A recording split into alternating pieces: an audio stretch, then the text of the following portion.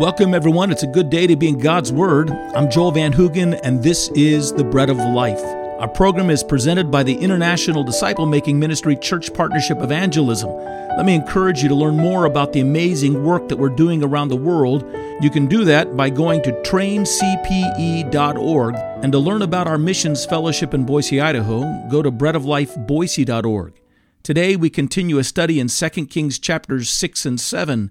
It's the story of a great famine in Israel that is exacerbated by a Syrian siege. Elisha has given a message to the king of Israel. This is a judgment from God. Repent, and he will deliver you. But the king does not recognize that the situation is truly God's judgment, and as such, he does not offer a realized repentance that God will answer. Get this, please. The only way out of chronic failure and famine in your life is to recognize God's judgment is on you, and then repent of those sins that have induced that judgment. I'm not suggesting, by the way, that every negative situation in your life is a judgment from God. I am suggesting that you have to investigate the possibility.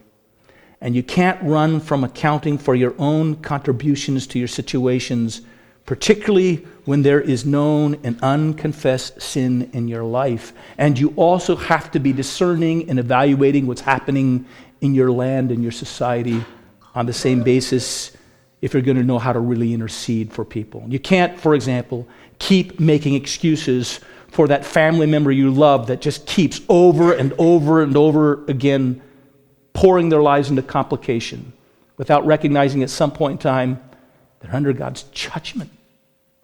There's sin here that needs to be dealt with and repented. Here's the second point. The second one is realizing repentance. Once you recognize that God's judgment has come upon you, you can repent. It's only when you come to terms that the trial and trouble in your life is rooted in your own sin that you can properly turn from it. And here's what repentance isn't very quickly. Repentance isn't a theoretical turning from sin.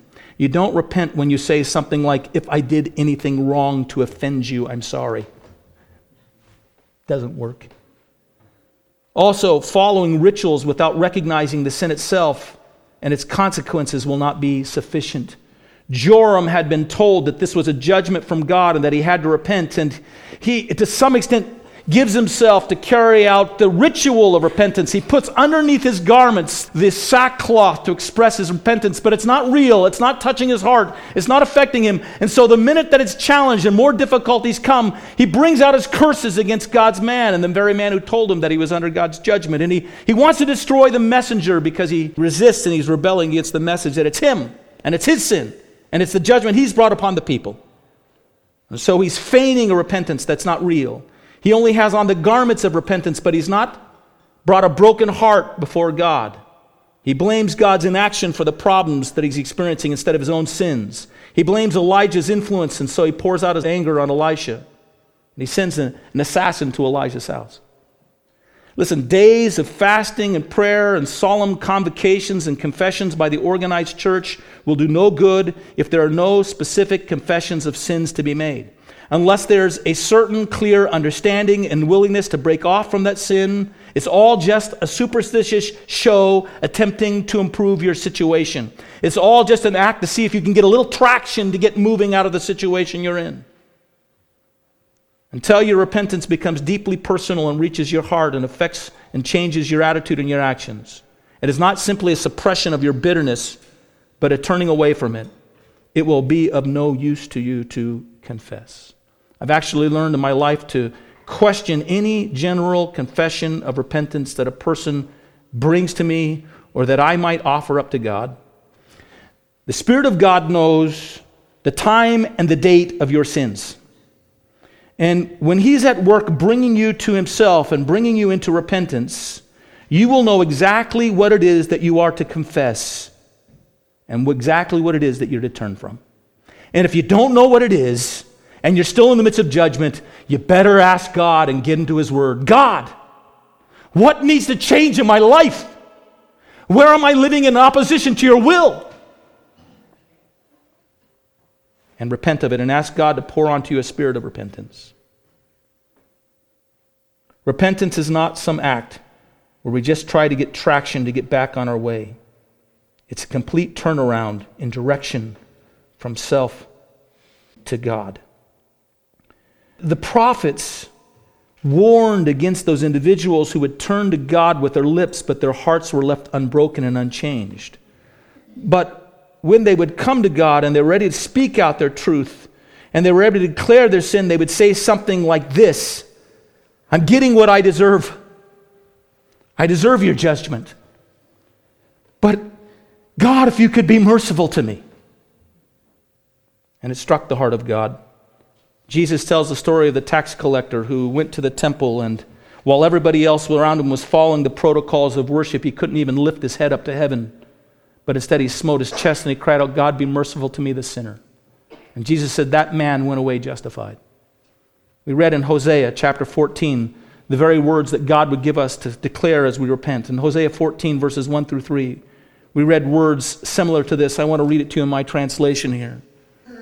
O Israel, return to the Lord your God, for you have stumbled because of your iniquity, and take words with you and return to the Lord. Say to him, take away all iniquity, receive us graciously. That's give us what we don't deserve. And we will offer you the sacrifices of our lips. Our lips, in a sense, will claim the sacrifices that you lay out before us. Assyria will not save us. We'll not look to foreign powers to deliver us. We'll not ride on horses. We'll not try to empower ourselves to save us. We will no longer say anymore to the work of our hands that you are our gods.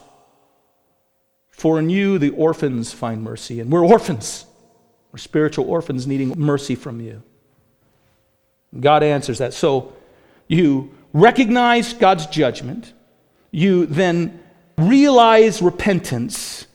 And then the last thing here is you receive deliverance. You receive deliverance. Joram's little statement and question at the end of this indicates a heart that's turning to God for deliverance.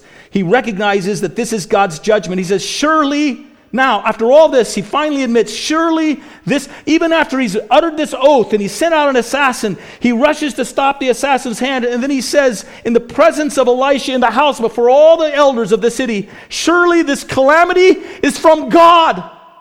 This is God's judgment on us. And that's the beginning point of repentance. And then the question is a statement of yielding as well. While at the same time asking or begging for a word of hope and mercy, he says, why? Why should I wait for the Lord any longer? What was in it for us? What is it he could do? What he's really saying is this: can God help us?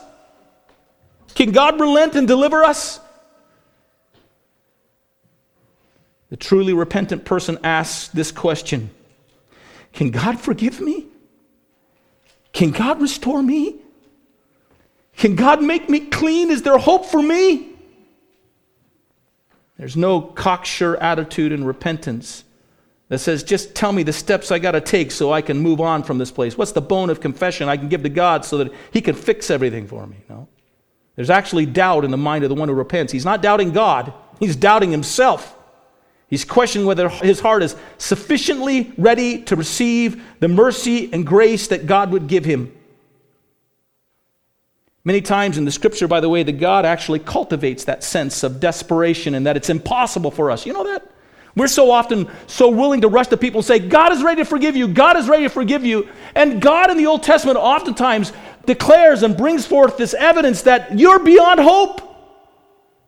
And so God will lay his argument before the people and say, can this be forgiven? Jeremiah starts off with God saying that if a woman has committed adultery and she's divorced from her husband and she marries another man, can she come back to that man? And you know, in the law, you know what the answer is? No, she can't. God will not allow it. There's no place for you. There's no hope for you. There's no return for you. And so when you read the scriptures, oftentimes God will bring people to the point in which they see that their sin is irrevocable and there's no return for them for their sins. They deserve God's judgment and there's no answer for it. But then God speaks up and says something like this: but I'm God, I'm not a man. And I'm going to forgive you. And I'm going to heal you. And I'm going to restore you. Jeremiah at one point says, can a leopard change its spots? And the answer is no. unless you're God. If you repent and you turn, I'll do the impossible. I'll receive you. I'll restore you. I'll forgive you. The question of Joram is a question asked by somebody who's softening under the hand of the Spirit of God. Joram sees, in a sense, the insurmountable situation and that he's beyond hope, and yet he's asking for a hint and a message. Can there still be hope? Because this judgment is from God. And Elisha's answer is yes. When you are at that point, God says yes. By tomorrow, this siege is going to come to an end, and this famine is going to come to an end, and food will be in abundance to such an extent that all that you need can be bought by the lowest price. It's all going to be yours. By the way, here a skeptic speaks up to thrust the king back upon himself and to put his blame back upon God. Here's what we read. So an officer on whose hand the king had leaned answered the man of God and said, "Look, if the Lord would make the windows in heaven open up, could this thing be? Come on." His cynicism is trying to drive Joram back away from his repentance and the willingness to receive the deliverance that God would give him. Elisha says, in fact, you'll see it with your own eyes, but you're not going to eat it. You have to realize repentance and then receive by faith God's deliverance. The cynic drives himself away from God with his upturned lips and leaves himself alone to face only the judgments of God. The repentant man bows his head and only asks God to rescue me from your wrath. Rescue me from what I deserve. Have mercy on me. When he does, deliverance, miraculous, powerful, wonderful deliverance is on the way. Let's bow our heads and let's pray.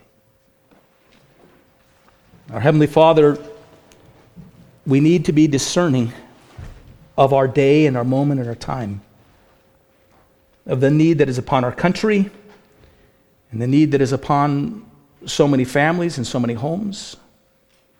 We see so many actually, that are sowing seeds that we know are going to present wretched, miserable, bitter, stomach-sickening fruit once they swallow all these things down. They're going to bring harm and suffering to their homes and their children and to others. We see, oh God, the fruit of it in our society, in our world around us. We've been responsible for those things in our own life. Where we've not yielded to you, where we've lived in the thrush and the rush of our own flesh and its exaltation and pleasure, instead of for you. When you have a church where pastors are falling away in sin on a regular basis, where you have a church where young people are leaving the church and abandoning it, having been grown up and raised in it, but been made idols within their own families instead of you and you only. Where we've lived to formulate our sermons and messages, to cultivate our own felt needs, to satisfy ourselves, instead of recognizing that God, you've rescued us so that we would live for your glory and honor, and that we would surrender and sacrifice our lives for you and for your sake. We've made you a utility, and you're no longer sweeping things out. Once we recognize that we're under judgment, we can intercede as we ought. Thanks for joining us for this broadcast of the Bread of Life. For a copy of this message, go to breadoflifeboise.org and follow the links. Until the next time, may the Lord bless you.